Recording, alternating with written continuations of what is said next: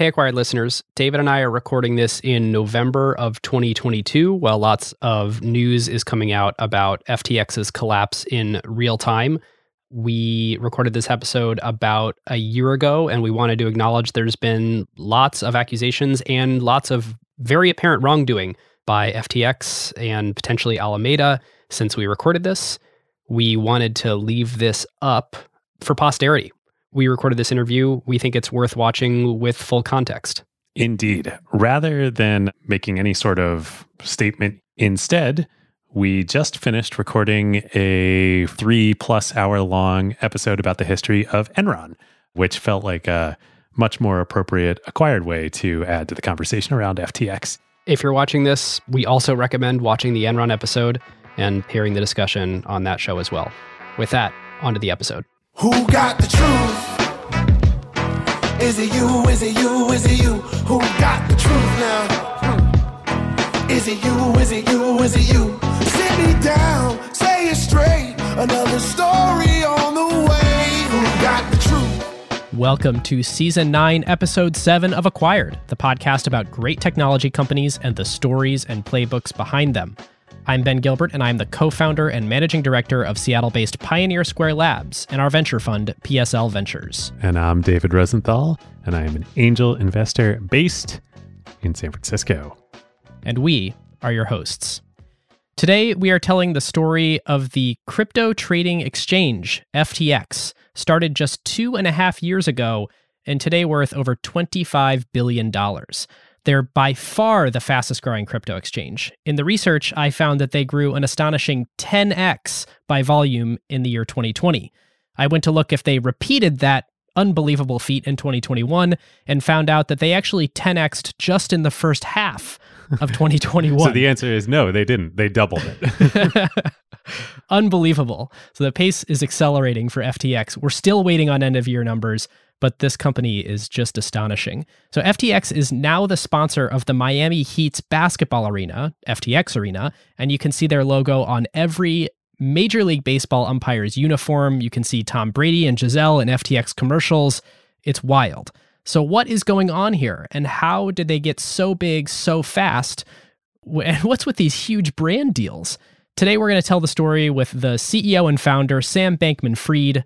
Sam is a genius, an effective altruist, and he's also the wealthiest person under 30 in the world with an estimated net worth of nearly $9 billion.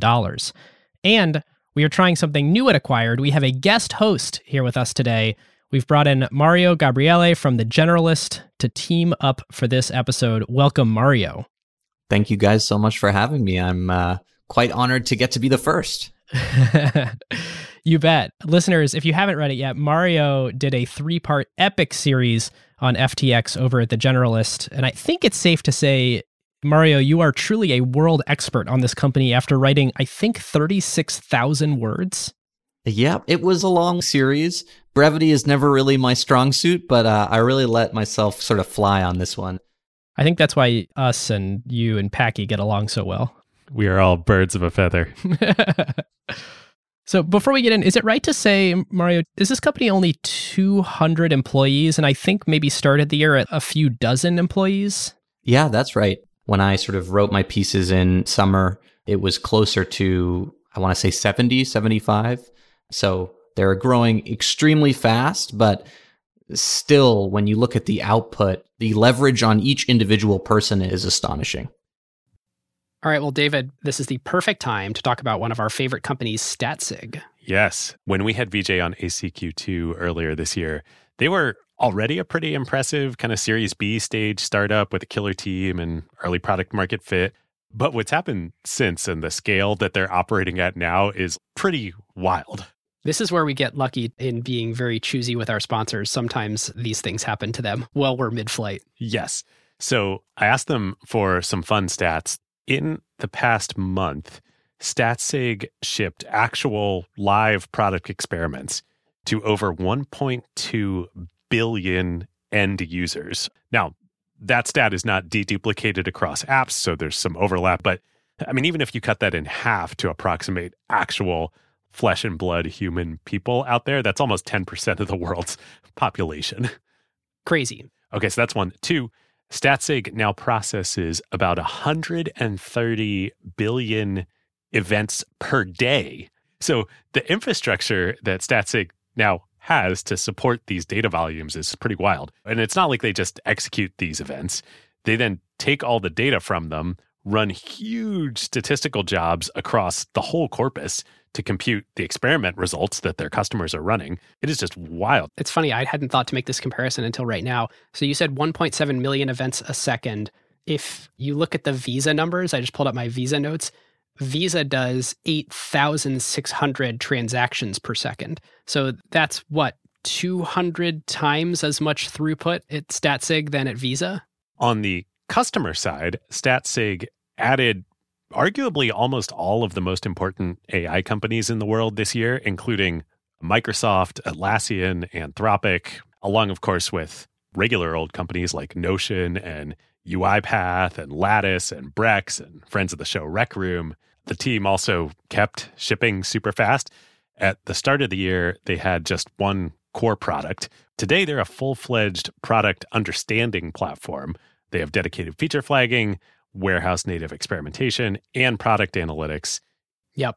So if your team wants the best platform in the world for making data-driven product decisions, you should reach out, statsig.com/acquired. And as always, there is special white glove onboarding for all acquired listeners. Our huge thanks to StatSig. All right, listeners, we're going to dive in here. Please know, and maybe even more than usually when we tell you this, but this is not investment advice. We may have investments in the projects, the tokens, the companies that we discuss. This show is for informational and entertainment purposes only. Mario, I think we want to make sure that we say this and cover you as well, that you may have interests in things discussed, and do your own research. With that, on to our interview with Sam Bankman-Fried. Sam Bankman-Fried, welcome to Acquired. Thanks for having me. Well, it is our pleasure and our privilege to really get to have you tell the story of FTX today, of Alameda Research, how this whole crazy thing came to be, and really help us analyze the crypto assets ecosystem today. It's a crazy world. Well, the first question I have for you is, how did this all get started? Take us to the moment where you became crypto curious, for lack of a better term, or maybe a tongue-in-cheek term, and how you started digging in on all this. Yeah, so the first thing I did, I can actually step-by-step go through it because it's a pretty simple process. I went to coinmarketcap.com, I clicked on Bitcoin, and then I clicked on markets. That was my first investigation. And I'll do that right now to see what it shows today because I think it's going to be an interesting contrast. So if you do that today, it's going to show you a bunch of markets for a Bitcoin. And just sort of looking across the prices here, the data here is not perfect. They don't understand Tether's pricing extremely well. But sort of the range of numbers that I'm seeing, with a few exceptions that we can get to, is 48,280 at the low end and 48,320 at the high end. And so that's like a 10 basis point difference, I think, between sort of like the low end and high end of pricing of a Bitcoin across major cryptocurrency exchanges. And that's like about typical today. If you're thinking like, is there an arbitrage in Bitcoin? The answer is maybe, sort of. I mean, you're going to be paying a few basis points fees on both sides, right? This data, it's not perfect, it isn't perfectly synchronized, they're not pricing Tether quite right. So really the answer is like, kind of borderline. So it's a couple basis points. And when you went to CoinMarketCap way back when and looked, was your intention, hey, is there an arbitrage here? Is there a large spread? Yeah, it's basically what I was looking for. There's just an incredibly simple calculation you can do to get some sense of maybe kind of sort of what one could maybe do if for some reason everything was easy and all the data was right. And it's sweeping a lot under the rug, but it gives you an upper bound on how much you could make doing arbitrage. And what is that bound? Well, you take the difference in pricing between major exchanges, right? That's like the amount maybe you could make on each trade. You multiply it by the daily trading volume across those exchanges, and then you say, I don't know, maybe it'll be a percent of volume. I don't know, sort of making that up. Again, this isn't meant to be precise. And back then, so daily trading volume was only like a few $1 billion, I think. And what year is this? This is late 2017. So it's a lot less than today. The spread between the exchanges was about 5 to 10%. Wow. Was what you saw. So it was about 1,000 times bigger than the spread today. And was that even across major exchanges, not even going esoteric? Coinbase to Bitstamp was usually like 1 or 2%. And that's not even looking at Bitfinex or anything based on Tether or Japan or Korea or anything like that, right? Which would sometimes get in the 20s of percents. So, okay, what's this number say? Some number of percent. I don't know. Let's say 2%, maybe you could make, times a few billion, times 1% of volume. So 1% of volume is 20 million, I don't know, dollars of volume or something like that. Make 2% on that. I think that's like 200 grand. And so, okay, that's an estimate for how much money maybe you could make per day doing arbitrage. And that's a lot of money to make each day. Like, I sort of saw that and it's like, oh, wow. I mean, again, I don't know. This all might be fake, but if it's not fake, that's pretty compelling. And that was enough for me to like go create some accounts on exchanges and try and do it and see what happened. Sam, do you remember where you were when you first looked at that CoinMarketCap page and sort of the sensation of recognizing opportunity there? I was in California. I moved to California shortly after leaving Jane Street. And I sort of looked through it, and it was very hard for me to do anything but immediately go try to do that. It's one of these things where you see it, and sort of the way I'd been trained to think was it was painful every day you don't do that. You see a great trade in front of you, and you're not doing it, and that should be painful. Like, there should be a negative feedback. Why are you not doing that thing right now, right? Why are you missing this opportunity? And so it's just like, I just need to fucking do this right now. To set some context, you were a trader at Jane Street Capital, which is one of the top quantitative hedge funds in the world. So that $200,000 a day potential arbitrage opportunity in Bitcoin, how did that compare to the best trades you saw in traditional markets at Jane Street? So it's interesting. And without going into detail about IP sensitive things here, I guess what I'll say is, first of all, how much volume did Jane Street trade per day? I don't know if there's a public number here, but I can tell you that equity markets trade some number of hundreds of billions of dollars per day, maybe $1 trillion per day, depending on how you count. And like Jane Street's one of the big players in it. I would guess it's not the biggest by volume, generally like a true HFT firm would be. But okay, the volume numbers that you'd be talking about there would be way bigger than the volume numbers that we were seeing. I mean, maybe if you traded 100% of crypto volume, but you're not going to do that, right? On the other hand, if you can make 1 basis point on a trade in traditional finance, that's a good trade. No firm would be like, oh, you're only making a BIP on it, why bother? If you can get it done in a day or something, right? Say like, yeah, here's like a shortish timescale trade. You're going to make a basis point. I'm like, yeah, go do that trade. That sounds great. You know, if you can do it big, do it big. That sounds pretty good. We're happy with that. Maybe you can make 2 basis points. That'd be even better. 3, wow. 10 basis points, come talk to us if it's big, because we want to make sure you're not missing something about it, because that's a lot of basis points. And you're looking at 10 to 20% here. Right. It just blew it out of the water. And so I don't want to say this would have made a lot of money compared to the total amount of money that a top trading firm would make. I would not believe that statement. But I do think that in terms of percentages, I'd never seen anything like it before. 1%, I don't know that I'd ever done a trade good by 1% before in my life on anything.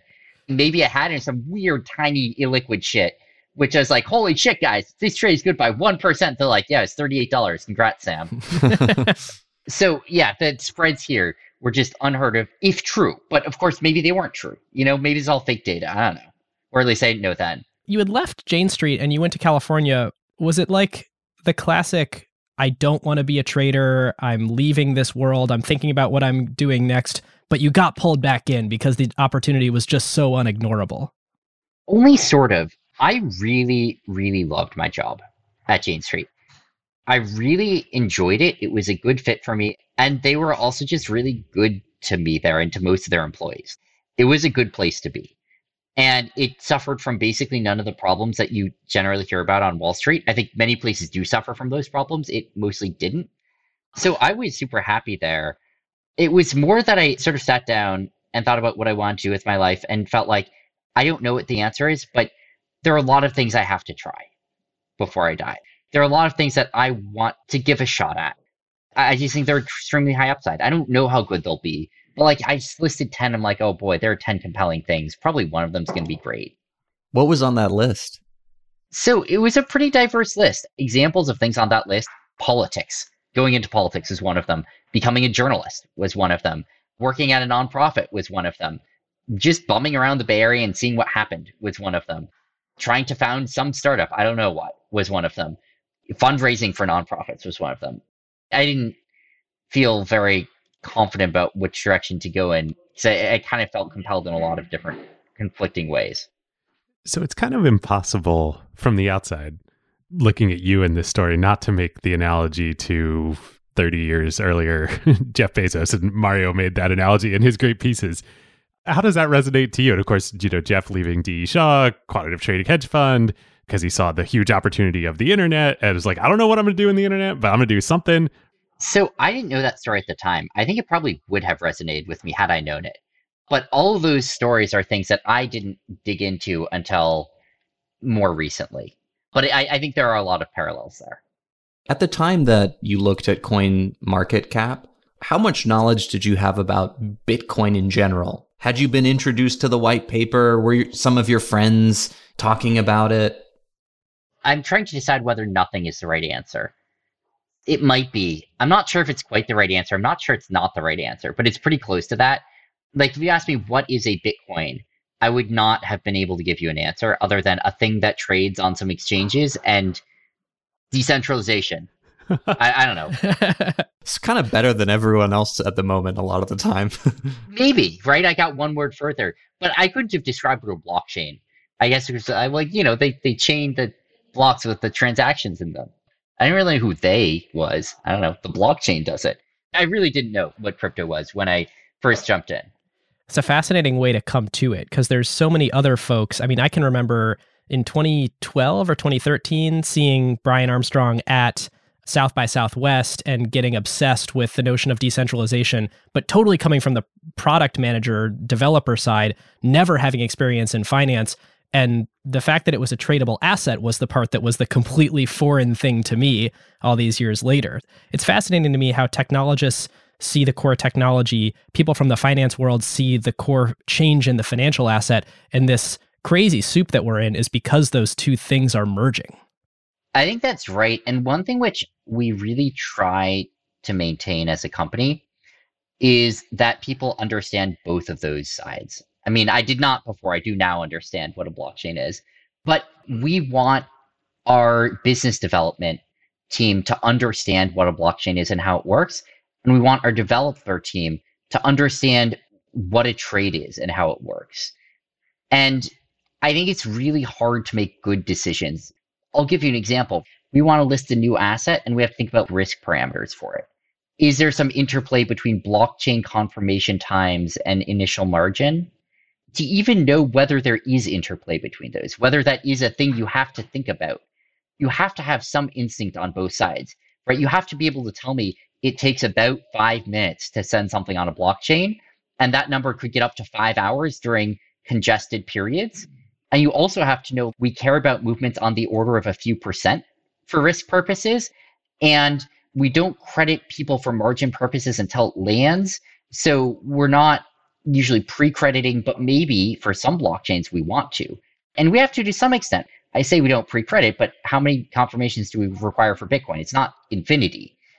I think the answer is mostly there isn't a lot of interplay between those two things, but I think it's really hard to know there is interplay unless you can sort of go through that thought process on both sides, be able to know what to think about and how to ballpark it. Well, I want to take us back chronologically. You talked about, you pull up CoinMarketCap, you think maybe there's an opportunity to make $200,000 a day. You end up finding a trade that makes about $20 million a day. How did that transformation happen, and how long was that opportunity available? Basically, the best trade we found was the Japan ARB. So Korean Bitcoins were trading 10 to 50% above American Bitcoins. And lots of people said, well, why don't you buy American Bitcoins and sell them in Korea? And the answer is the Korean won's a restricted currency. You can't get the Korean won out of Korea. You can't sell it for dollars easily. So you could buy, a $10,000 Bitcoin, sell it for $13,000 in Korea of Korean won. Now you have Korean won on a Korean exchange, and the only thing you do with it is buy a Bitcoin back for $13,000. Right? I'm being a little bit glib. Like, there's some things maybe you can do, but you couldn't fundamentally just do that trade. Nearby, though, Japanese Bitcoins are trading 5 to 20% higher than American Bitcoins. Still quite a bit. And the Japanese yen, it's not a restricted currency. In theory, you could buy an American Bitcoin, send it to Japan, sell it 20% higher, turn the yen back into dollars, wire it back to America, and you've just made a bunch of percent. So anyway, we tried to get set up to do that, and it was incredibly logistically complex to do so. But around the start of 2018, we finally were able to turn it on. Sam, when you say we, who's in the room there at this point? 20-ish people who we'd cobbled together at the last moment. Myself, some high school and college friends of mine, some people from the effective altruism community, some people who are friends of friends of friends. I mean, we'd only existed for like a month or two and, had been sort of frantically trying to put together something that looked like a team. It was very sort of ad hoc. And what was the scale of it? Well, in theory, if one had infinite capital, one could have made 10% on a few $100 million a day, maybe. So I think 20 million was the size of this trade. Now, we did not have a few $100 million of capital at the time, which is very frustrating. We still made like $1 million a day from it during that period. So it was still a fantastic trade. But meantime, we were doing everything we could do to scale up our capital base because we're just like, look, we can just like print insane, like what's the APY of this? It's a number that doesn't even sound real. Like, I don't even want to say it. You hear that number like, oh yeah, Ponzi scheme. And unfortunately, we basically scaled up capital base the day that the ARB went away. And so we failed to really ever get to the point where we could have gotten with it, but it's still an amazing trade for the 3 or 4 weeks that both we were active and it was alive. And so the we at this point is Alameda Research. This all predates FTX. That's right. And are you thinking you guys are going to build a crypto quantitative trading firm at this point? We were thinking that. And while doing that trade, we were doing a lot of other trades much smaller. Our vision was, look, this probably won't be the last good trade ever. We should build a firm here. Whatever that means, we want to be scaling up. Like, what was fundamentally happening here? Incredible amounts of customer excitement about crypto, right? Huge buying and selling pressure, usually buying pressure, but some of each, in different exchanges and jurisdictions and tokens all over the place. And very little liquidity. None of the institutional liquidity buyers were in this space. So when Japan was buying $400 million a day of crypto, there was no firm set up to be able to provide that liquidity. And so it's just giant mismatch of liquidity demanded, liquidity supply that was creating gigantic spreads. Customers were getting terrible prices. And there was a pretty big opportunity to come in and provide on both sides of that. And the Japan ARB was just one example of that. Before you guys ramped up on the LP side, were you guys just running your own money into this? Basically, yeah. So it was, money we cobbled together. I had a little left over. I mean, we cobbled together a few $1 million. Then, sort of iterated on that capital base over time, although without ever taking external equity or anything like that. Without naming names, because I'm sure you can't, do you have any fun meetings of what it was like to walk into a pitch? Any memory that sticks in your mind where you're trying to raise capital and you're describing the trade that you're making? Yeah, so people were really excited hearing it, but they had all these questions. And the questions just keep coming of how do you handle A and B and C and D and E and risk and custody and things like that. And we were trying to answer them. But what's the honest answer? Where are we really actually coming from? I don't know, we just fucking started this company 2 months ago, and we're trying to scale up extremely quickly. We don't have great answers to some of your questions. What's your policy on X? We haven't written a policy on X. We've been around for 2 months, and we've been desperately trying to get a bank account the whole time. So definitely there are a lot of people who are I'm super excited to this. Can you show me your audits? And we're literally no crypto company has ever gotten audited before of any type. And we've been around for 2 months. Obviously, we don't have an audit. Are you insane? So that was a lot of the pain of doing it, was just people were provide us some reasonable assurances that every other investment we've ever made has been able to provide us. And we're oh boy, that sounds hard. Other things that were going on basically were, we're trying to do what we can to kind of optimize this opportunity. But this was a period in crypto when a lot of people made a lot of money. We weren't the only ones who thought that we had a pretty good opportunity. So how do you compare a quantitative trading firm to, for instance, someone who had just issued a token and then it went up a lot? And they're well, our returns are 3 trillion billion%. And it's a little bit of a silly comparison, but it's not completely obviously a stupid comparison. It's a little bit complicated to think about what the right way to think about that is. There's no clear right answer sometimes. And so we're simultaneously like fighting for capital versus a lot of firms like that. And, frankly, people who invested in tokens made a lot of money. Well, sometimes, it depends when you mark to and from. But those are probably the two biggest things that I think like came up during our conversations. And you're referring to the fact that you're doing all this just after the ICO boom. So there was a lot of people that were sort of inventing securities, not securities out of nothing, and then those would go up rapidly. It could also go down rapidly. Yeah, that's right. It was sort of at the tail end of the ICO boom. The ICO boom had not actually quite ended yet as of then. And LPs are essentially looking at it as just high risk capital. And so the opportunity to earn a trillion billion % versus 10%, they're sort of trying to weigh those two things in a category that they think, what the hell, it's high risk anyway. Yeah, that's sort of right. And we fell in a little bit of an awkward in between, frankly, where on the one hand, we were high risk in that, like, who the fuck are these people? And it has the word crypto in it, so it's... And it's the word crypto in it.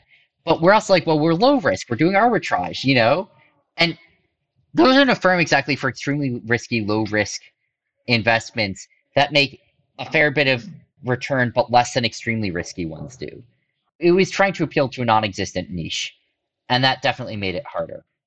Okay, so why start FTX? You've got this quant crypto trading firm. It's going well with Alameda. You're finally landing some big institutional capital to have real AUM here that you can make interesting money with. So you decide to start a futures exchange? Right. So I guess there are a few things going on there. And the first is, frankly, when you do the math, in order to really scale up to where it needed to go, Alameda would have needed, and it did eventually succeed in this, but to actually get a substantially bigger capital base than it had. If you look at, the amount that we're paying on capital combined with just a bunch of other sort of difficulties there. The bigger thing, though, was, one cool thing about crypto is it's very transparent from some perspectives. It's very easy to see how much are the exchanges making, as an example, right? That is basically public. And it's also big, like really big. To give some sort of like sense of what that means, like how big is big, well, again, it's all public. You can do the math. So this is circa late 2018. Well, they were transacting how much per day? Globally, $5 to $10 billion. What were their fees? They're making like 4 basis points on average on that. That's a few $1 million a day that they're making. It's $1 billion a year of revenue. It's a lot of revenue. And the core business model of an exchange from some sort of like really simplistic perspective is very simple. Now, I want to note this is really a reductionist perspective that I did not ultimately think really reflected reality. But the core business model is you have a matching engine and you let people submit bids and offers to it. That, call it $1 billion run rate revenue for the industry, which obviously was growing super fast too. Very high margin revenue. That's software revenue. High margin revenue, and we kind of pretty deeply understood what product one would need to make. If you want to do this, what you need to do, the answer is like, oh no, actually, that's pretty straightforward. We could do that. And for all of our listeners out there who are not familiar with the trading world, I'm going to make a way oversimplified comparison here, but imagine running Airbnb or Uber, but you don't actually have the hard part of any humans or any cars or any Airbnbs. You just have pure matching of supply to demand of a purely digital asset. So your variable costs are near zero? Yeah, it's sort of very near zero. It's a definitional issue. Like maker rebates, that variable cost, or that's just decrease your revenue, whatever. But it's basically near zero. And so we sort of felt like, look, we've been using these products. We understand it. It's a big business. But okay, fine, whatever. I understand Amazon sort of. It's making a lot of money. I'm not starting Amazon 2.0 tomorrow. We're going to sell socks. Bet they haven't thought of that one. So what was the other thing? The other thing was that, in theory, I think an exchange is a much more complex business than what I described. In practice, exchanges circa 2018 were not. And there's a lot of other things you might think you would have to do as an exchange, and you'd mostly be right that you have to do them. But that doesn't mean people did do them. We're not that far removed from the Mt. Gox era at this point, right? We're not. And you think back to that and you're like, well, okay, obviously you can beat Mt. Gox by just not losing everyone's money. It's a killer feature. It really is, right? And okay, that's being a little bit, but what were the killer features back in 2018? I mean, in some senses, they weren't that much harder than just don't lose everyone's money. The biggest exchange at the time was bleeding each day about $1 million of customer assets to a risk engine that didn't work. Whoa. Can you explain what that means? So let's say that you have futures on a platform, as one does, right? So people are taking leveraged positions on these futures, and they put on a leveraged position, and it doesn't go so well. They kind of start losing to it. Nothing sort of all that exciting has happened. Markets start moving against their position. They're 3x long, and they put on a $500 million position. Because people do that sometimes, right? And then markets go down 50%. Now, all of a sudden, their account is worth how much? So they lost $250 million. And their beginning account equity was, what, like $170 million or something? So like negative $80 million of account value right now. What does that mean for them to have a negative account? Who holds that bag, right? Right, exactly. You can call them up and ask for $80 million, and they'll say, haha, no. So are they basically not liquidating people's positions fast enough when the market starts to turn against the leverage bet they're making? That's exactly right. That was exactly what they were messing up. And they were messing this up extremely consistently. It wasn't just like, oh yeah, you know, something weird happened that day and they didn't quite get their liquidations done in time. That's sad. It was like, yeah, it's Tuesday. I guess they lost $823,000 today. Oh, that wasn't so bad. Wednesday was worse. And this is okay because they're making so much money. So like if this were purely what was happening to their cash flow, then they would be out of business immediately. But they're making so much money that they're just running super inefficiently because they have this problem. It's actually worse than that.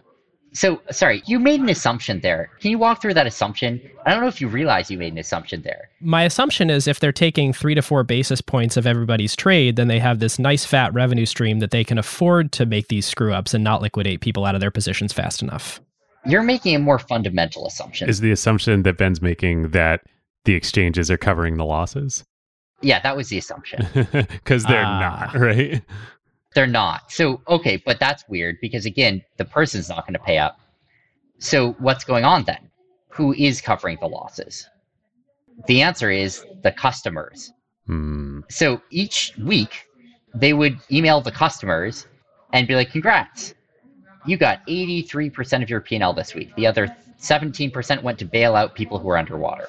Whoa. And that was just happening every week. Wow. It's like, yeah, you know, you'd average whatever, some 80-something% of your positive P&L. If you lost money, of course, you'd owe all of that. Unless you lost more than all of your money, in which case you couldn't owe more than all of that. You got bailed out. Right. So that's what was happening. And that was not good. And since Alameda was a customer of these other exchanges, you were getting these emails and you're like, wait a minute. Oh, yeah. I mean, we saw this firsthand. We just saw it happening in real time. And it wasn't fun. That's not how I would describe it. And at this point, Sam, it feels like, if I'm not wrong, the futures market is particularly uncompetitive. I remember talking to Chris McCann at Raise Capital and talking through how they thought about investing in FTX's seed round as like spot and futures are almost equivalent in market size, but there are much less competitive players and much less robust exchanges when it comes to futures. Was that something that you guys thought about at the time? Absolutely. Basically just a couple players who are the entire futures ecosystem. And just for definitions, the spot market being able to buy and sell the underlying asset, kind of like how Coinbase started. I go to Coinbase, I buy some Bitcoin. That's a spot trade. Futures trade being more complex derivative instruments. That's exactly right. And so basically, like, look, the futures market's half the total market. There are only 2 real players in it, and they're shit shows. But they're still printing money. Right. But they're still printing money despite being shit shows. That's right. Which is an interesting combination. Yeah. Your margin is my opportunity, as someone once said. Exactly. And that was sort of the point at which we felt like, look, this is a huge opportunity. And people just, to say they're not nailing it would be like a bit of an understatement. And so we just felt like, you know, fuck it. We can do better than this. this is the bar. We will beat this bar. And I also think that we were in a position where we could really directly tackle this. We weren't sort of like, it wasn't like this sort of like dark room and we're like randomly iterating. And one day we say like, what if we just tried increasing the price we displayed by 1%? No, that makes no sense. Like we sort of like understood these products very deeply and understood like exactly what we could do and what would make them more powerful. That helped quite a bit. And in the end, it's taken a ton of work and iteration. And some of it's just saying like, yeah, having a good product is important. But it's just an incredibly important part of the sector, which was not done well. And I think that's maybe another thing worth emphasizing. Why an exchange? Why not like a custody firm or like a, I don't know. Right. There's lots of other players in this potential value chain here. Right. And so why exchange? The answer is that there actually weren't a lot of other players in this value chain. And that's one of the bigger differences between what we see in crypto and I think what we see in most financial ecosystems, where usually by the time from start to finish, how many people are involved in an average equities trade? It's a pretty big number, in fact. As we learned with the whole Robinhood situation. As we learned with that thing, right? Like what actually happened in the Robinhood situation, if you sort of trace it through, well, they're a broker-dealer, I guess. They have a mobile app that then goes to some PFOF firms. Separately, there's like the clearing, the settlement of that. Then they go to an ATS, which goes to another PFOF firm. Stock loan, yeah, I guess there's a third-party stock loan desk involved somewhere here, probably, right? You start going through this and you're like, oh, wow, there are 12 firms. Because you have buy side and sell side. And then someone's like, well, okay, was this trade fully funded? What do you mean, this trade? Technically, there were 12 trades involved in the one trade. It wasn't actually the case that one trade is even really the right way to think about it. So is the thought that if you're starting the exchange, then you can sort of take on more and more players on each side and basically turn it all into one transaction instead of this gigantic mess? And in fact, that is how most crypto exchanges work. How they work then and how they work today. Is if you look at the traditional crypto exchange, who is actually involved in it from start to finish? Well, there's the buyer, there's the seller, there's the exchange. That's actually it.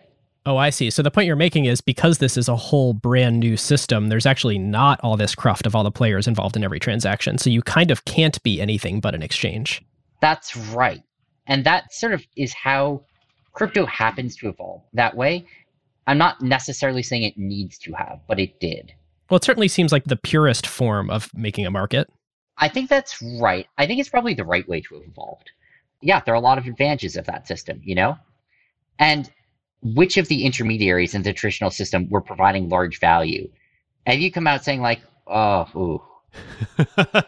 Maybe one of them was, it's not totally clear. Maybe zero. I don't know. So I think it makes a lot of sense as a system. And I don't think it's a coincidence that it ended up there. But because it did, the exchange is the important piece. It's just like there's no ambiguity about that. And so if you're going to do something in crypto, you were going to do it at the exchange level on the infrastructure side. That's where the value was. And of course, at this point in time, I think the whole even idea of a DEX, of a decentralized exchange, didn't even exist yet, right? I mean, I think it did technically exist, but it just wasn't really much of a developed thing. Certainly Serum wasn't around because that would be years later by you guys. Uniswap hadn't started yet in V1. Yeah, that's exactly right. We want to thank our longtime friend of the show, Vanta, the leading trust management platform. Vanta, of course, automates your security reviews and compliance efforts, so frameworks like SOC 2, ISO 27001, GDPR, and HIPAA compliance and monitoring. Vanta takes care of these otherwise incredibly time and resource draining efforts for your organization and makes them fast and simple. Yep, Vanta is the perfect example of the quote that we talk about all the time here on Acquired. Jeff Bezos' his idea that a company should only focus on what actually makes your beer taste better, i.e. spend your time and resources only on what's actually going to move the needle for your product and your customers, and outsource everything else that doesn't. Every company needs compliance and trust with their vendors and customers. It plays a major role in enabling revenue because customers and partners demand it, but yet it adds zero flavor to your actual product. Vanta takes care of all of it for you. No more spreadsheets, no fragmented tools, no manual reviews to cobble together your security and compliance requirements. It is one single software pane of glass that connects to all of your services via APIs and eliminates countless hours of work for your organization. There are now AI capabilities to make this even more powerful, and they even integrate with over 300 external tools. Plus, they let customers build private integrations with their internal systems. And perhaps most importantly, your security reviews are now real-time instead of static, so you can monitor and share with your customers and partners to give them added confidence. So whether you're a startup or a large enterprise and your company is ready to automate compliance and streamline security reviews like Vanta's 7,000 customers around the globe, and go back to making your beer taste better, head on over to vanta.com/acquired and just tell them that Ben and David sent you. And thanks to friend of the show, Christina, Vanta's CEO, all Acquired listeners get $1,000 of free credit. Vanta.com/acquired. Going back to the story here a little bit. So I've got a list in front of me that I pulled up from PitchBook of the original investors in FTX. And this is a nutso list. I mean, BlackRock, IVP, Sequoia Capital, SoftBank, Race Capital, Binance. There's, 30 firms, and all of them, it's like the who's who. So your fundraise, once you decide, we're starting a company called FTX, and it's an exchange for crypto derivative products. This seems to go very well, very quickly, as opposed to Alameda, which seemed like kind of a grind to get off the ground. So why is that? I think there are a lot of things that went into it. I think eventually the story that convinced us that FTX would be exciting convinced a lot of people. It just passed diligence. The more diligence you did on it, the more it seemed like, that kind of checks out. We're kind of like, look, the existing exchanges have serious issues. And people looked into like, yeah, okay. We've talked to a lot of people who use them and kind of agree. I think we have compelling reasons to be able to do better. I think that there's maybe a more general thing going on here of like, it's not like they messed up a few specific things but were great otherwise. They're sort of indicative of like execution ability. I think some of them also just made a lot of money and pieced out. They're like, yeah, we're not going to, why would we try hard now? I think the other things were that it's a much more legible company. When you talk about like recurring revenue, there sort of like doesn't exist a clearer example of that than like, we have volume each day and we charge a transaction fee on it, right? It's incredibly clean. People like, is this revenue real? Yeah, it's all public. Versus the story of, hey, this arbitrage opportunity exists and we're going to keep doing it and it may or may not be there tomorrow. And if it's not, we'll find others. Right. In theory, that actually goes away over time. The more apparent this opportunity becomes, the less money you can make. Whereas in this one, it scales beautifully. The more money you can make, the bigger you get. Totally. I think I tend to find some things more credible than other people do sometimes and tend to believe a little bit more. Things might be great even if it's not provable or something like that. But for whatever reason, that sort of was the case. And so, it just was a more legible product. And it was, from that perspective, sort of a nice one.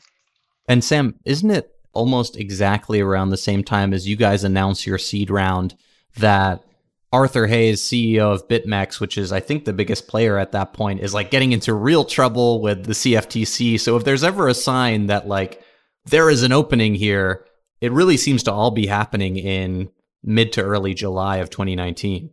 Yeah, I think some of this was coming from the perspective of, oh, wow, coincidentally, a lot of good things happened for us. Who would have thought? I think some of it is also a lot of hypotheses about ways that product differentiation would happen in the exchange space started playing out.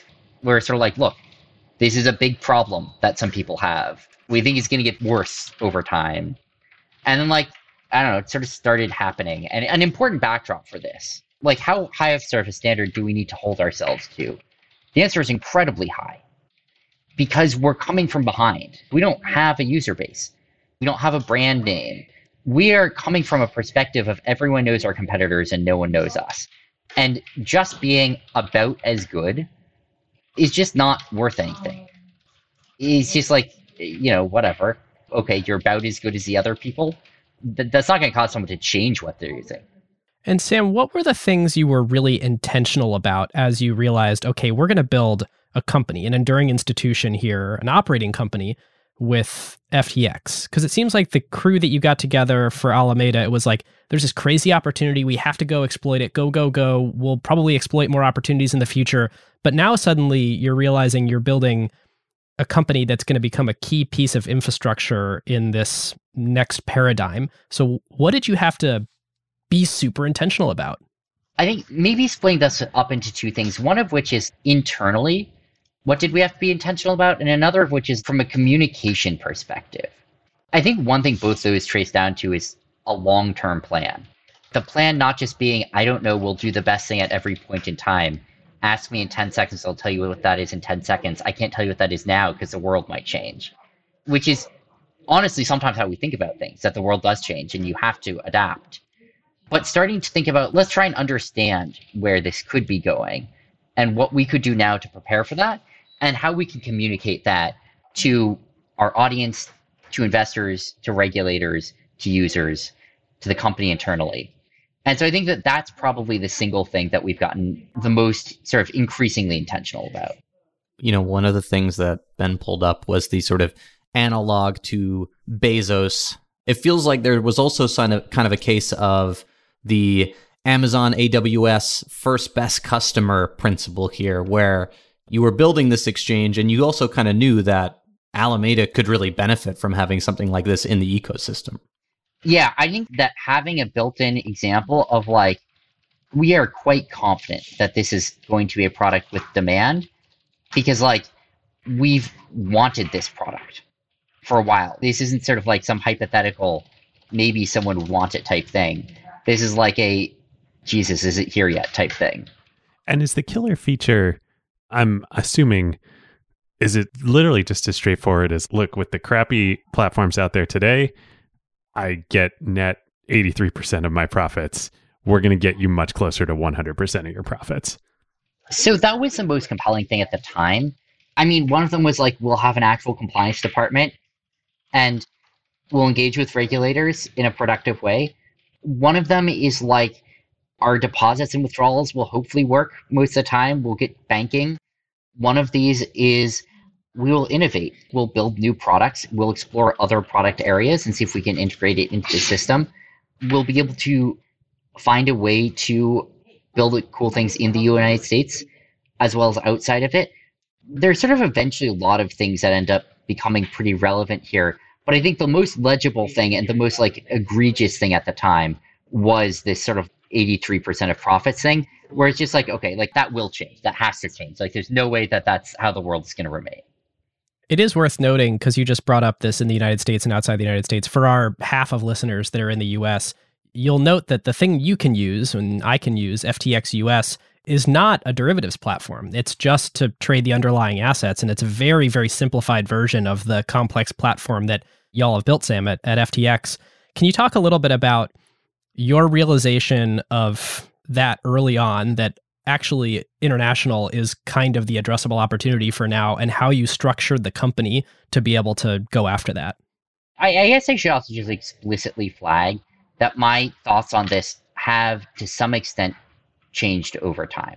That I think my thoughts have become a bit more nuanced, and I think that I was a little too skeptical of the US opportunities when we first started. Thank you for being with us, because you testified in front of Congress yesterday. So we really appreciate A, your testimony, and B, you being here with us. Well, thank you. I wanted you to rock back up in the suit, Sam. Yeah. I know, right? No, that one's gone for good. I actually thought about leaving it. My brother lives in DC. I thought about just leaving it at his house there. Quick, because they're going to be back. Right. When's the next time I'm going to wear it? Right. Like probably DC. But thinking about this from a like, this is a limited time opportunity potentially. What is the fastest way to get something compelling here? If you look at the US crypto ecosystem, the product that is relatively clean, at least today, to get off the ground, is a spot Bitcoin USD order form. And the thing about that is that it's clean, but it's not super compelling as a product. A lot of people have that product, and innovation is harder with it because just the core product sort of is what it is to a greater extent. And, a lot of it is customer acquisition, which that was our weakest point, right? We're coming from zero on that side. So that was sort of like not the most compelling thing to start with. If you want to build something more, if you want to build the products that there is really demand for and where most of the volume was trading at this point, those were the derivatives. And it's a really long process to launch those in the United States. It takes probably 5 years from the start. And so, what's the opportunity? The opportunity is elsewhere to start. At least it was, as of when we started. And so, we started by not servicing Americans because it just had a really long regulatory regime. And so you lived in San Francisco, and then at some point you didn't. Did you have to move to launch that product? Did everyone else have to move? How'd that work? More or less, yeah. And so, when we launched that, I moved to Hong Kong when we started building it out, I guess. So this is late 2018 at this point, and we launched spring 2019. And so, we built it out from Hong Kong, and at least that's where Surf I was at the time, and then launched. Do I have it right? You're in the Bahamas now? That's right. You mentioned in the things that you were going to have to do, you knew to build this out. Regulatory was the first thing you mentioned. You were signing yourself up to completely change your life. That was a big decision. Yeah, it happened sort of iteratively, bit by bit, but it felt like the right thing to do, I guess. And in the end, I sort of have felt and continue to feel like this is the most important thing I'm going to do. And whatever I can do to make this go well is what matters to me. And so it never felt like, I don't even know that choice is exactly the word I would use to describe how it felt. It just felt like, it's more like, yeah, that's the thing I'll do here. And so that's what I did. I've heard you say in the past that you can't take zero risk. I always think that's an interesting point because everything has some amount of risk associated with it. Otherwise, you're just sitting in your chair doing absolutely nothing. And not only is there no economic opportunity, but you're also not going to live your life or build anything. And so I think it's interesting how you've decided to live your life in this way that you're saying, look, we don't know the regulations yet. So I'm not doing anything currently wrong. I don't know what the future holds. We are doing our absolute best to do all of the know your customer and all of the anti-money laundering requirements we possibly can. We're getting as many licenses at as many places as we can. And also, we're brand new and doing something in a brand new ecosystem.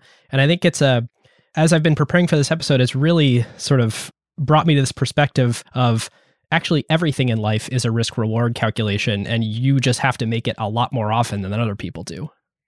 That's right. And, as you said, we'll do the best we can. We'll get every license that we can get. And you can't get more licenses than everyone you can get. And that's sort of how it is. And it's not zero risk. Nothing is zero risk. But so be it. And that's, in the end, the perspective that I think we've taken and we've sort of had to take. And I think it's been the right one to take, although not always the easiest one to take. And I think it involves accepting that you're going to have to go out on a limb and you're going to have to make judgment calls, because there's always judgment calls involved in all these things. And again, that's just how it is. There's no point in pretending it isn't. Which honestly, in some ways, feels like almost a fairly singular or unique stance in many respects. There's the more US-centric exchanges, which I would say have maybe moved a little bit more slowly, but have been super cautious about regulation. And then there are maybe more foreign-focused exchanges that moved super, super fast and are basically like, listen, we're not going to sweat this too hard. Whereas I think you guys have really managed to thread the needle by saying, we're going to innovate, we're going to push new products forward, but we're also here to push the regulatory side of things forward as well. And, yesterday was obviously an example of that too. I think that's right. And I think that in the end, our sense of this is, look, this isn't, you can choose to be compliant or you can choose to be functional. And you have to choose which company you're launching. I think, the way we think about it is in the same way that you can make informed, reasonable decisions on one front, you can make informed, reasonable decisions on another front. We will come back to some of this in our analysis section, but just to kind of finish out the growth of the company and bring us to today, now one of the ways that you're acquiring customers is by owning naming rights to arenas and patches on Major League Baseball umpires and all these things, celebrity commercials. I imagine when you launched in January 2019, that wasn't the strategy. So how did you get your early customers And then you've been pretty much explosive growth from the get-go, if my understanding is correct. In terms of the early customers, right, the ones before we sort of started building out the paradigm that we have now, it's a good question. And I think the basic answer is you do what you can. And what that meant for us, basically, was we think we have a good product, right? That's where a lot of this started from. Our strength is our product. And to be super clear for people, because Sam, you're not good at bragging, you have an unbelievably reliable and fast product with some of the cheapest transaction fees on the market. So we think we have a good product translates into that. I appreciate that. This is a market where it's easy to objectively measure the quality of product. That is true. That is an interesting piece of it. And it's transparent, right? For better or for worse. I think usually for better. But that means that, yeah, you can often just sort of say, like, what does a good product mean? Well, there's an answer to that. And so I think that what you do if you think you have a good product, like, what's the right place to start? Well, I kind of think that the place you start then is let's try to reach out to the people who care the most about the product. The people who are going to be really receptive to, we have a good product. And those generally are the power users. Those are the people who are using it every day, who use it deeply and intensely, who explore every angle of it. They're the ones who really care the most, right? And so we basically started to try and reach out to the people who used crypto exchanges the most and say, hey, why don't you try us out and tell us if you don't like it? And if you don't like it, great, tell us why, and we'll see what we can do about that. And by the way, we've got a giant amount of volume from our sister company, Alameda, on the platform. So there's a big counterparty if you want to trade with us, right? Right. It helped basically solve this sort of problem of, well, you just starting up an exchange. Sometimes there's a catch-22 where, like, how'd you get volume without liquidity? How'd you get liquidity without volume? And this sort of gave a solution to that of, basically starting with liquidity so that people could come and trade. We took a lot of feedback. We kept iterating. And in the end, most of our initial growth came from power users, the people who, are spending hours a day in the ecosystem and would try out every new exchange that came and use the ones that they like the most. Like, that was the best fit. And we didn't really do marketing per se. Eventually, we learned how to tweet. That was about it. Which is very important in crypto. It's very important in crypto. But, importantly, we didn't need to use Facebook ads. Right. Those are not your customers. Right. They're just going to go on CoinMarket and be like, oh, there's a new exchange. Let me try it. Right. They don't need to see Facebook ad. And so that's sort of our initial growth. But presumably also, Sam, like, those initial customers were mostly institutions. Is that right? They were about half and half. The thing that really set them apart was less being institutions and more being power users. And some of those were institutions, some of those were individuals. Crypto is somewhat unique. Mutual funds don't exist. Pension funds don't exist, right? So individuals don't all funnel all of their activity through a few central counterparties in crypto. They actually do it themselves. And so, for really high volume users, a surprising number of them are individuals. And also, you at this point were already kind of the avatar of the trader's trader in crypto. I remember reading interviews from 2019. People were talking about your ARB. People were talking about Alameda. And I think Chris McCann, I can't remember which product this was on, but weren't you at the top of a leaderboard for your trades? Yeah, Alameda was for a little while. It's on a few leaderboards. Some of them more obvious than others. So people knew you were this guy who was sort of deep in the weeds. And so you had a lot of authenticity when you were talking to a power user because you were a power user. Yeah, I think the biggest thing that it helped with was not so much convincing people that this was what they should use and more convincing people that they should think about using this, And I think that was where a lot of sort of our initial growth really came from. Well, rather than going through blow by blow over the last couple of years from your launch, can you just fast forward us to today? And what are some of the high level public stats that you can share on FTX as a business right now? So, yeah, where are we today? I mean, we've grown, obviously, we were nothing a few years ago. A year ago, maybe we were like, 12th or so biggest. globally. Today, we are the third biggest by volume. We're the second biggest by open interest, and actually pretty close to first, I just realized. And we have $15 billion of volume globally in the last day. That's typically where we are. And, obviously there's some volatility in that from day to day. I guess we have a few million users. We have FTX US as well. So we opened up a US branch about a year and a half ago. And today, I guess that's done, a few $100 million of volume.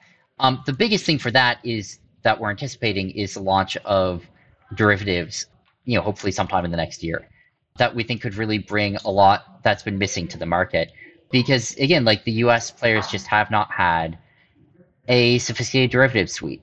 And we acquired LedgerX, now FTX US derivatives, and are excited to work with the CFTC on products through that. I think those are probably like the biggest sort of headline stats about where we are today. How about in terms of your strategy and how you think about things? I mean, obviously, it makes so much sense in the early days. This is a market where there are strong power users. There's a power law curve to the customers in the market. You can objectively measure product quality. Of course, you're going to go after those power users. Maybe you learned to tweet along the way.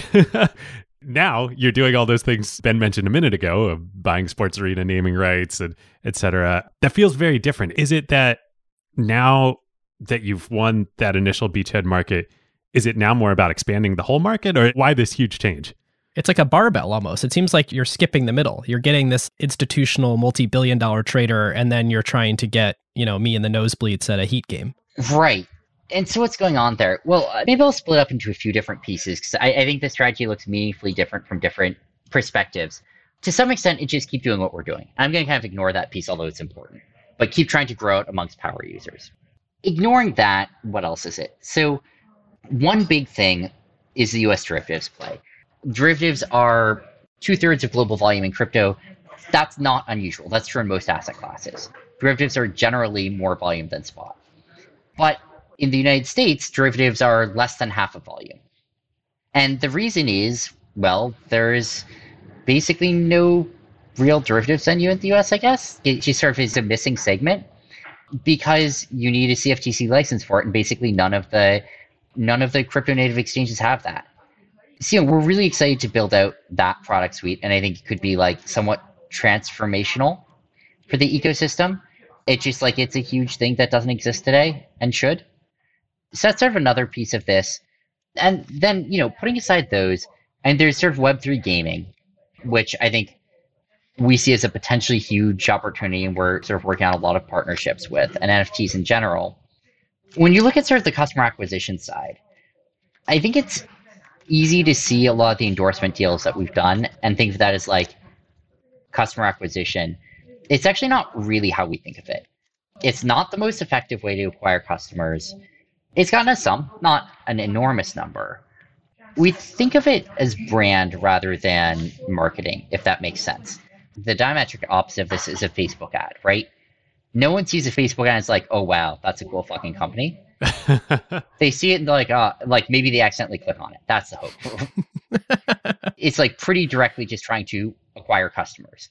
And when we think about what's the purpose of the partnerships and endorsements that we're doing, the biggest things we're thinking about are how do we communicate to people who FTX is in a way which is kind of meaningful and which will hopefully leave a little bit of a mark, I guess.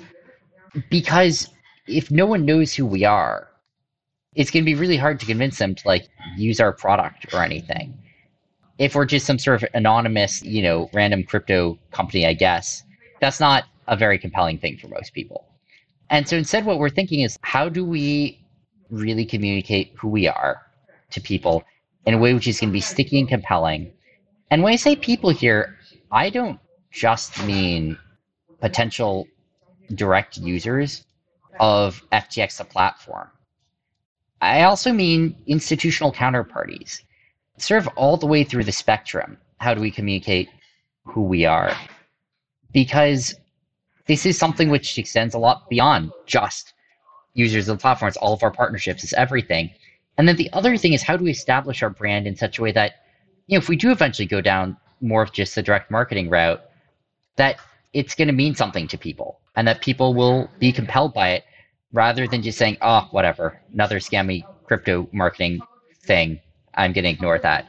And so I think that sort of is like the more general vision behind the partnerships that we're doing.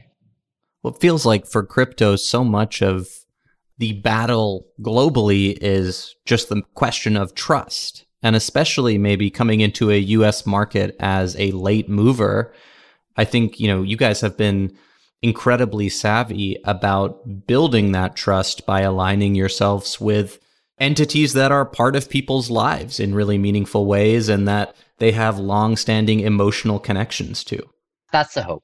It's so easy, so I'm going to keep going back to it. But going back to the Bezos analogy, like, it's so early. We're in like 1992, 3? Like, I don't know, relative to the internet. You can't trade derivatives in the US. The biggest part of the market doesn't even exist yet in the biggest financial market in the world.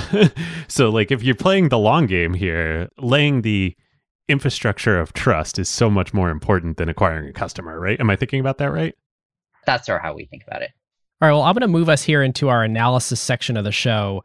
There's a section that we always do, Sam, called Power, which is based on a book by Hamilton Helmer called Seven Powers, which is an analysis of why a business, what is it about a particular business that enables them to achieve persistent differential returns, sort of long-term durable profitability.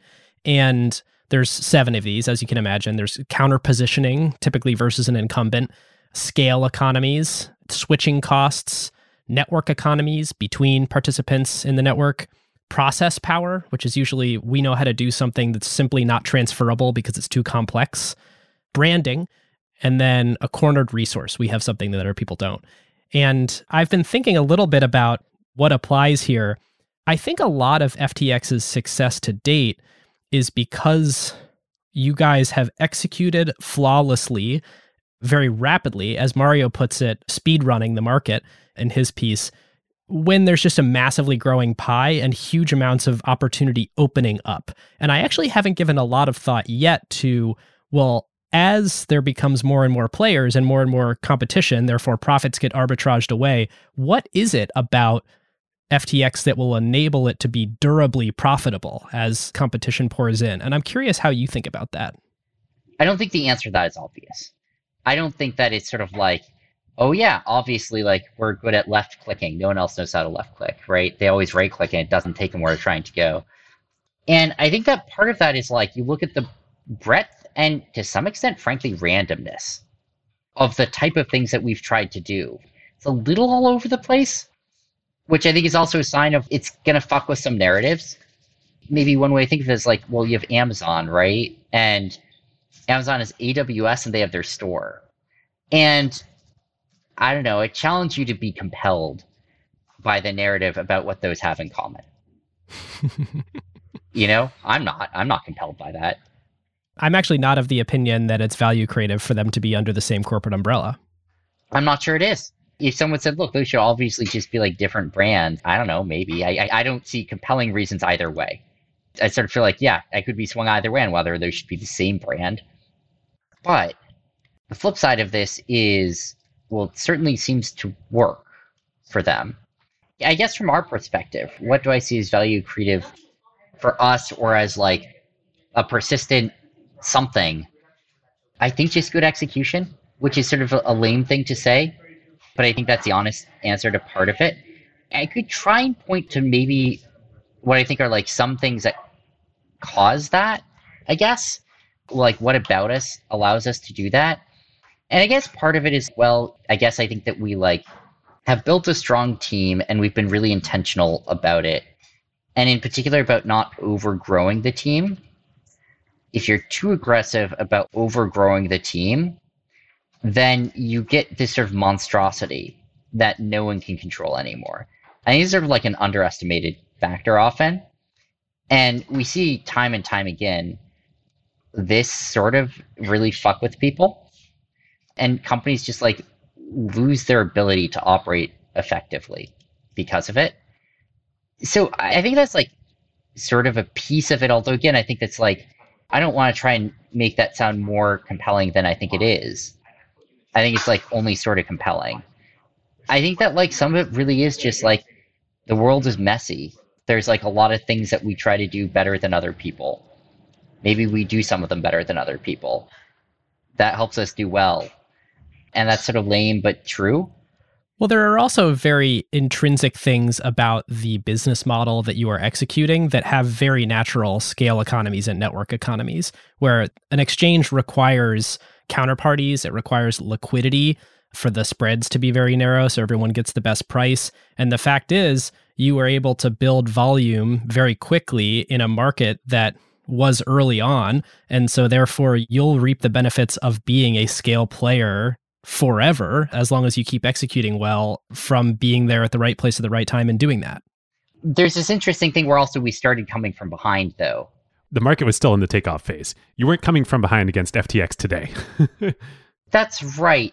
But we are coming from behind with respect to today.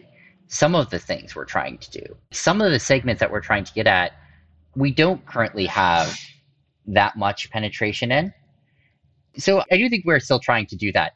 But I agree that like there's some extent to which you can get liquidity moats and just customer moats and things like that, and regulatory moats and whatever. There are a lot of moats I think can exist here. Is it fair to characterize FTX as a whole as like you have the exchange business, both spot and derivatives as the bigger part of it, and that's a great business, and you've built certainly network economies and scale economies power there. But I think if I'm hearing you right, you're thinking about in the long term, there's a lot more opportunity for FTX to build products and serve here than just beyond that. Gaming being just one of those. I think that's right. And I think maybe another, I don't know if it's another way to say that, a consequence of that, or I don't know what flows from what exactly, but maybe a related statement is that I don't think of us as we've built the hard thing and now we're coasting. I don't think of it as like, great, we have our moat, now let's run with it. You know, you've mentioned in the past how one of the growth strategies you guys might deploy is through acquisitions, and everyone enjoyed it when you talked about maybe buying Goldman Sachs or, what was the other one?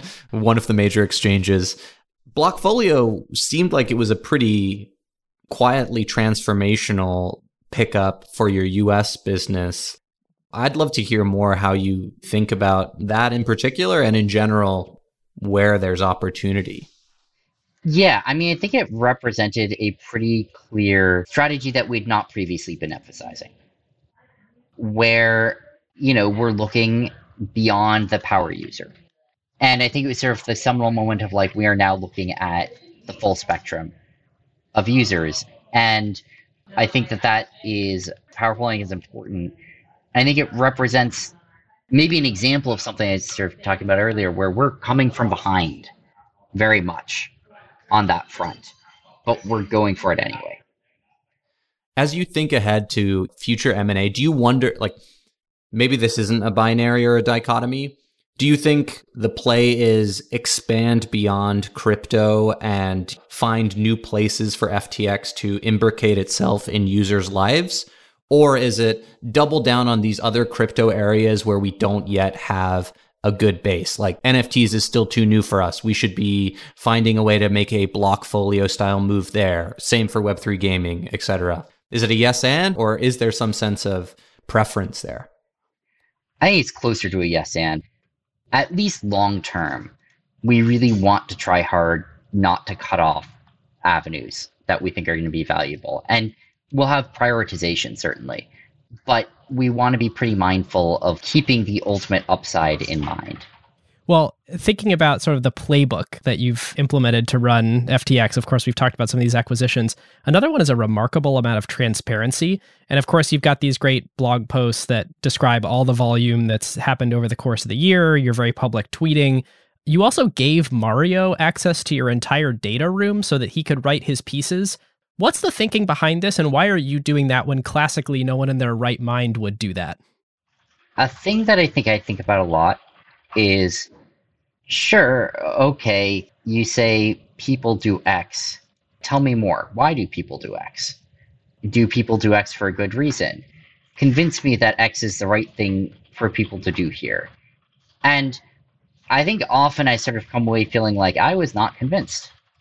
They said do X, and we looked into it, and I don't see a reason why.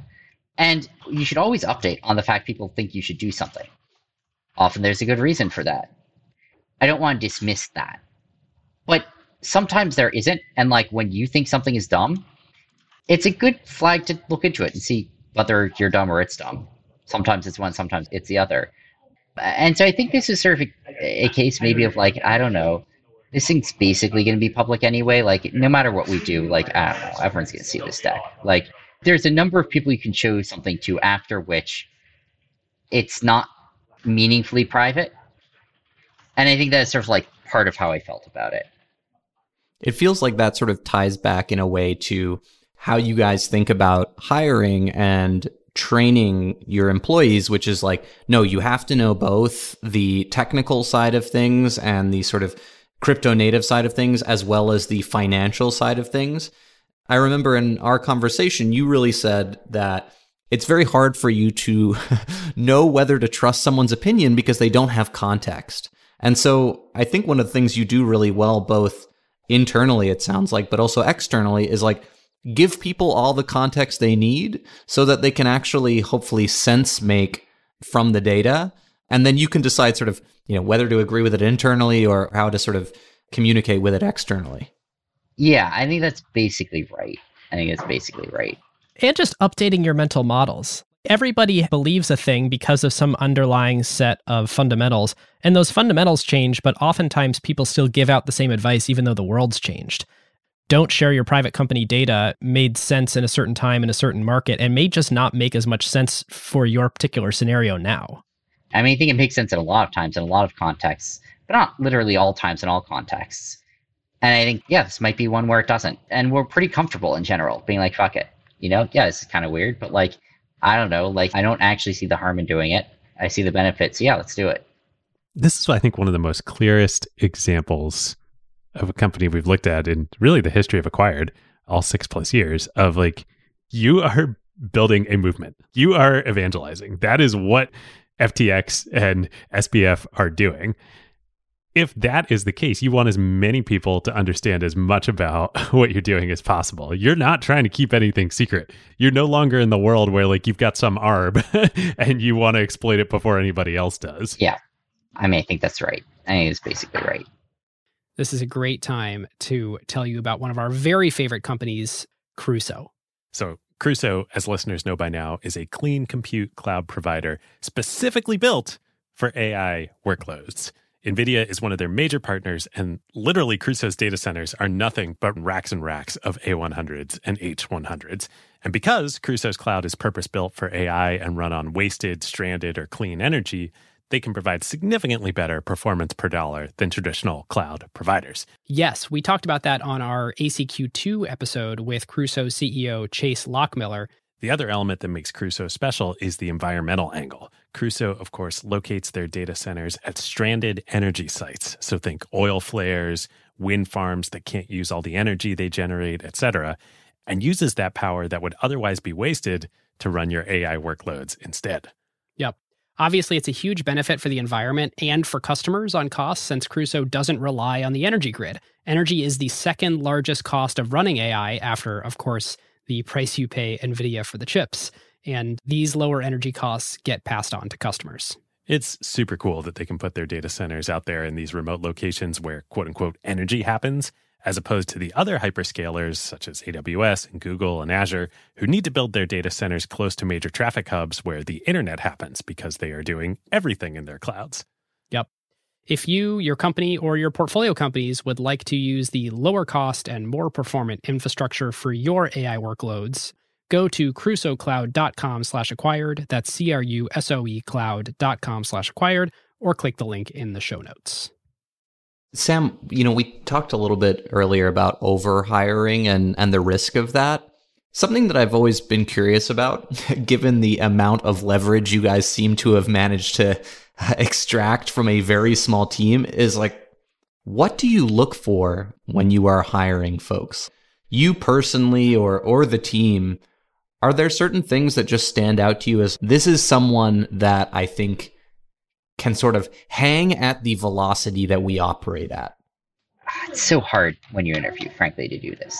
A lot of this is just something that you have to figure out over time. But I think a lot of this is like you put someone in an uncertain, messy situation where there's no obvious right answer. There's no like, well, yeah, you do this and it's going to go well type thing, right? And you kind of see how that goes, right? And you just like, frankly, continue to stress the situation a bit, make the situation messier and messier, and see if they like just continue to roll with it and be like, all right, yeah, it got a bit messier, whatever. I'll make another informed decision here. This is a new situation. I'll do the best I can, and it's not going to be perfect. Or whether eventually they just sort of like shut down and like, this is too messy. There's just no good answers here. And what you have to say is, okay, then choose a bad one. You say there's no good answers here. That doesn't mean there's not a best answer. So it sounds like one of the selections then is people comfortable with limited changing information and that are happy to, in absence of certainty, commit to some path. Yeah, and to do the best they can, given that. And obviously, you always want to do the best you can, sure.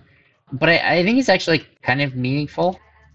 In the end, I think that in practice, that just isn't something that people always do. I think often people kind of get flustered and end up doing nothing close to the best they can because they're just like, oh, geez, I don't even know what to do here. There's no good decisions. And it says, yeah, I agree.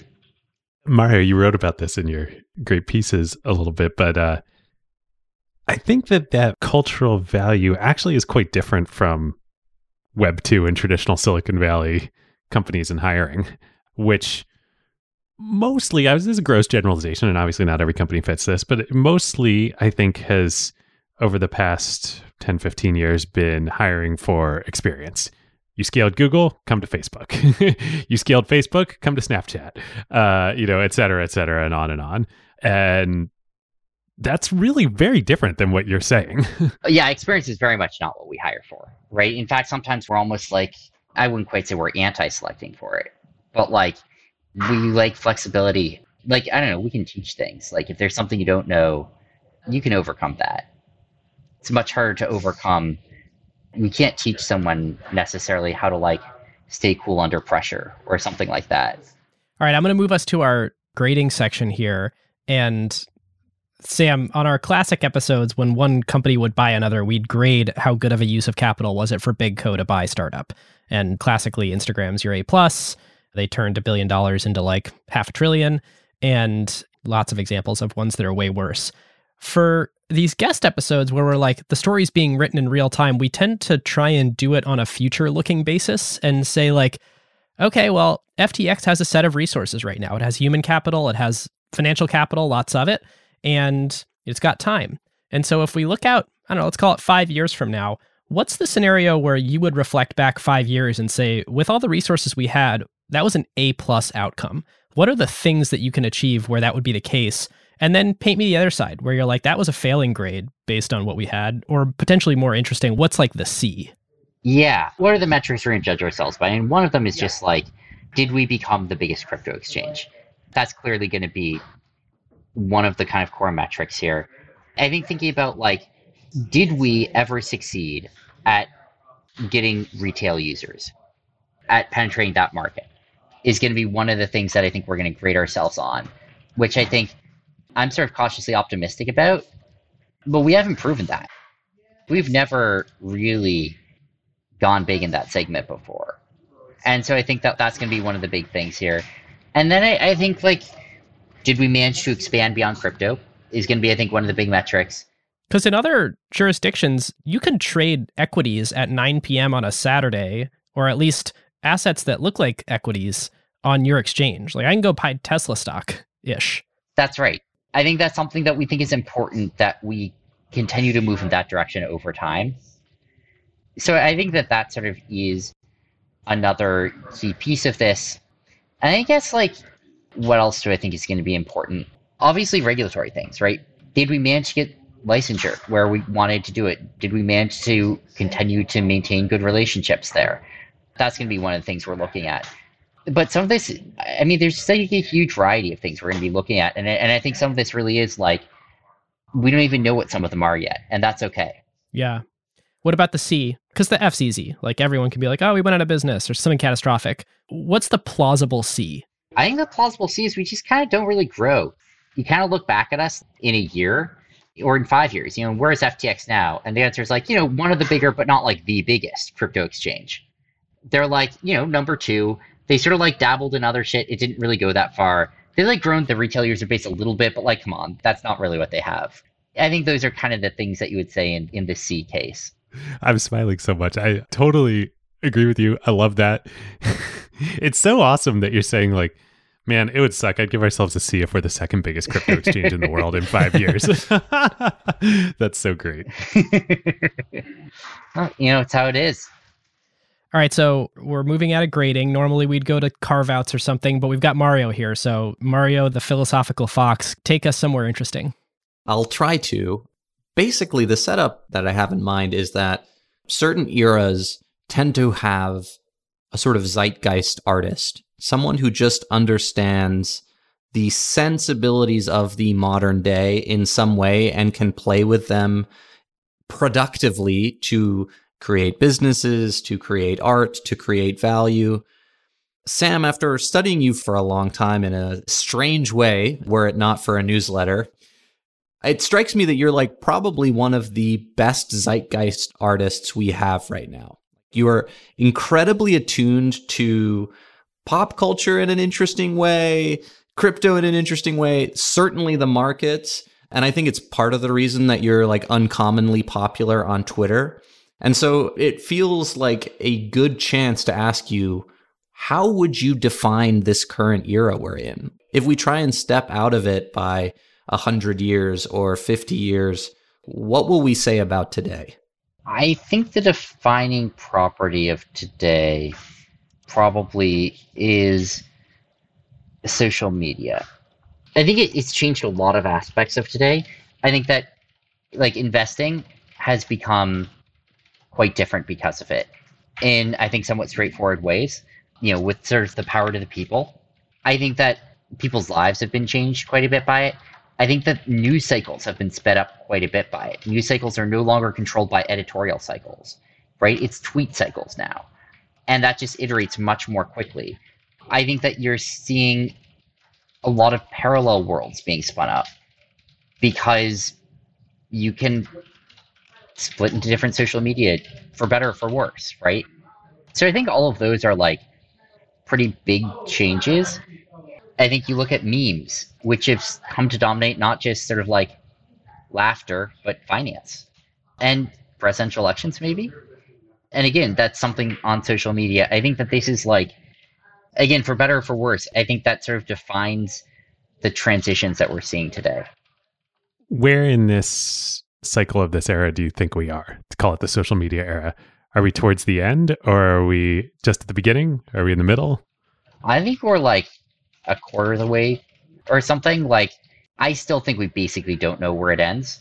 I think we're basically still kind of making this up as we go, and that it's probably going to be a while before people feel like, all right, we now understand all the implications that ended up having for society, right? Like, I don't think we're close to that. We're starting to understand some aspects of it, but like we still haven't quite seen how society, what the new society that forms is. Yeah, and let me take it to like a S&P 500 graph for a moment. So news cycles are faster because they're tweet cycles, not editorial cycles. And that tends to mean that these market cycles are faster too. I mean, it's amazing even just watching the crypto eras, the crypto winters are getting shorter. And of course, this looks similar in the traditional stock market as well. So everything's moving faster, but do you think there's the GDP, like the total value being created in the world, is accelerating also? Or are we just increasing the volatility while the pace of innovation and value creation actually remains either steady or at the same sort of rate that it always has? So I think yes. Sorry, I want to say absolutely by leaps and bounds, but that sort of relies on some sense of like how valuable the shit we're creating is. When it was all bananas, it was easier to answer that. But when it's not just bananas, but also like NFTs, intangible assets. Right. I think that you start to get to pretty deep questions about like how you feel about mark-to-market values of intangible assets. I think that becomes like just actually an important part of the answer to that question. So yeah, I think it's kind of complicated. I think my answer is probably yes, but I don't think it's like as obviously yes as it would otherwise be because of that. Is there one way to look at it? The number of market participants in markets that matter has grown exponentially and is growing exponentially. That feels to me like one of the hallmark characteristics of the social media era. It used to be your career, there's Jane Street, there's a handful of other like massive firms that make profits by trading in traditional markets. And then you said yourself, we were talking about who the power users are in crypto, and you're like, yeah, it's some institutions, but it's a lot of people too. Like, that's different. That feels like value creative to me. I think it probably is. I don't feel like I can sort of say like, oh yeah, value accretion right there. Here's how we can sort of define it. I kind of think it should be. Like, I sort of have a fairly strong prior that it is. But I say that, again, without wanting to express total confidence in that, if that makes sense. Like, I think I more feel like I think it probably is. I think that's the right prior to have about it. And so, like, I'm meaning with, like, a tentative yes or something like that, if that makes sense. That's great. Well, Sam, thank you so much for joining us today. Is there anywhere, we've got a bunch of smart people out there listening who might want to work at FTX. They might want to trade some crypto. What should you direct folks towards? Yeah, I think my Twitter is like certainly a good place to look. You can go to ftx.com or ftx.us if you're in the US, and you can file a support ticket there. That's where most of our communication is nowadays, I guess. Those are probably the easiest ways to reach me. I will say, actually, this episode came about because of a support ticket. That's so true. I forgot about that. Oh, interesting. Absolutely. Yeah, we tried to open a institutional account for Acquired and ran into some troubles. Yep. Well, and here we are. I'm glad that our process sucked at least a little bit. Us too. It was great. All right. Thanks so much, Sam. Thank you. Well, listeners, thank you so much for joining us. Mario, thank you for joining us for the interview with Sam. Oh, man, I had a blast. Thank you guys so much. What an interesting dude. Whenever David and I do an episode, we have like a seminal thing that we start our research with. And back in the day, it used to be the Wikipedia page. And for more of the things that we've been doing recently, we read the canonical book on a subject if it exists. And conveniently, there is a book on FTX, and you wrote it and published it on your website in 3 parts. So thank you for being the canonical piece of research that we used. And thank you. I am always humbled when you guys use something I wrote. And yeah, look forward to these podcasts so much as a listener. So it was a treat to get to be a part of one. You've been on a tear with some other great Web3 stuff recently, too. You had a MetaMask piece that was really interesting. What was the other one that I read? Oh my gosh, your Terra and Luna exploration. That was like a whole new world for me. Ooh, that would be a great Acquired. You should get Doe on here. He is a fascinating guy. Oh, that would be awesome. Yeah, he lives in the little bit of the other corner of crypto land, getting subpoenaed at the top of an escalator on the way to give us a talk at a conference. Yes, he does indeed. And then countersuing. It's crazy. Listeners, if you're interested in this, you should definitely go read Mario's piece on Terra, subscribe to The Generalist. It's awesome, and we love collaborating with you, Mario. Thank you so much. Likewise, guys. It's so cool now that, like, literally, Ben was joking, but it's right. Like, the books are being written real time on newsletters and social media, and like, you are writing it. You are one of the foremost chroniclers of this new era. Thank you for the work you're doing. Thanks, man. Well, back at you guys. You guys have led the way in this space for a long time, and I think made it a lot easier for folks like me and Packy to get to jump in and be a part of the movement in a little way. So I know that you guys feel the same, but I just feel so lucky that I get to do this and have so much fun getting to collaborate with you. Awesome. Well, thank you. Listeners, if you want more Web3 content, crypto Web3, I got to figure out what my umbrella term is here. We did great deep dives on both Brain Trust and Audius recently, and actually with Kyle Samani on how to run a crypto fund over at Multicoin. All of those and every other back catalog episode are now publicly available of the LP Show. So if you just search Acquired LP Show in any podcast player or click the link in the show notes, you can go find all that and more. With that, you can join the Slack, come hang out with us, talk about this episode at acquired.fm/Slack. go subscribe to The Generalist, readthegeneralist.com. We will see you next time. See you next time. Thanks, guys. Who got the truth? Is it you? Is it you? Is it you? Who got the truth now? Huh?